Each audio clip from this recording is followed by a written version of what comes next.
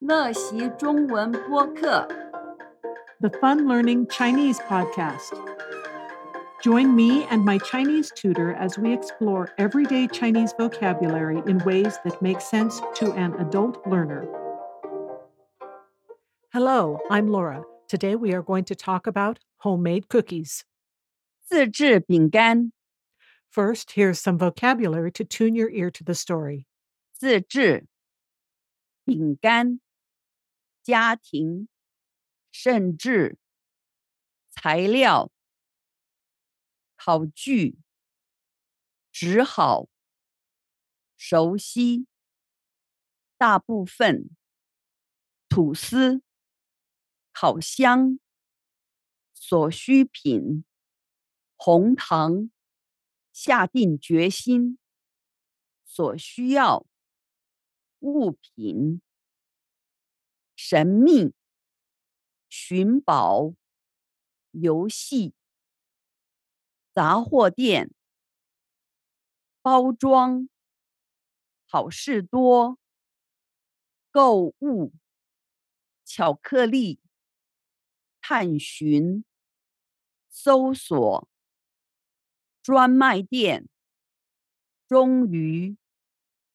烤盘香草精消息拜访赞叹刚出炉味道总算 Now here is the saga of homemade cookies.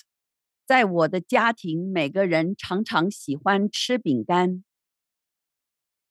我们很少买店里卖的饼干，甚至当我们住在台湾的时候，时常烤很多饼干。不过，我们住在那里的头几个星期，我们无法自己做饼干，因为我不知道去哪里买材料和烤具。我们只好就吃店里卖的饼干，可是我的家人都想台湾卖的饼干太奇怪，跟我们熟悉的饼干吃起来不一样。大部分台湾人的家里只有烤吐司的小烤箱，所以不是很多人要找烤具和所需品。而且台湾的红糖跟美国的红糖不一样。不过，饼干对我们来说是很重要的，所以我还是下定决心去找自己做饼干所需要的物品。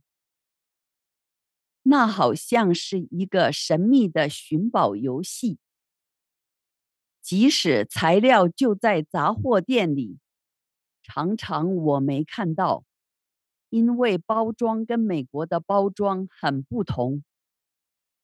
每2个星期，我就到台北的好事多去购物，在那里我可以买到很大包装的小片巧克力。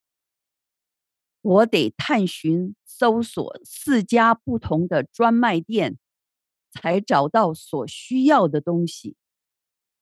最后，我终于也买到了烤盘和香草精。最后到了这天，我终于可以告诉家里每个人这个大好消息：饼干做好了，烤好了。家里每个人都赞叹那些烤好刚出炉的饼干，味道真是香喷喷。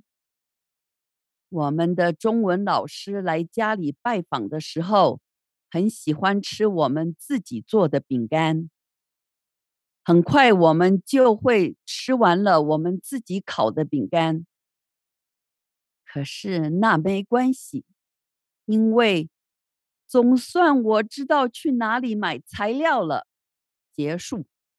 If you are still at the sparkler level of learning Chinese, you can up your game and sign up to be a Fun Learning Chinese Firecracker member to gain access to our fully diagrammed translation and pronunciation guides, as well as a lot of interesting notes. There are both annual and monthly memberships available. To find out more, go to funlearningchinese.com. Go to funlearningchinese.com to sign up for the Fun Learning Chinese newsflash emails to get colorful inspiration and exploding insights into learning Chinese. funlearningchinese.com.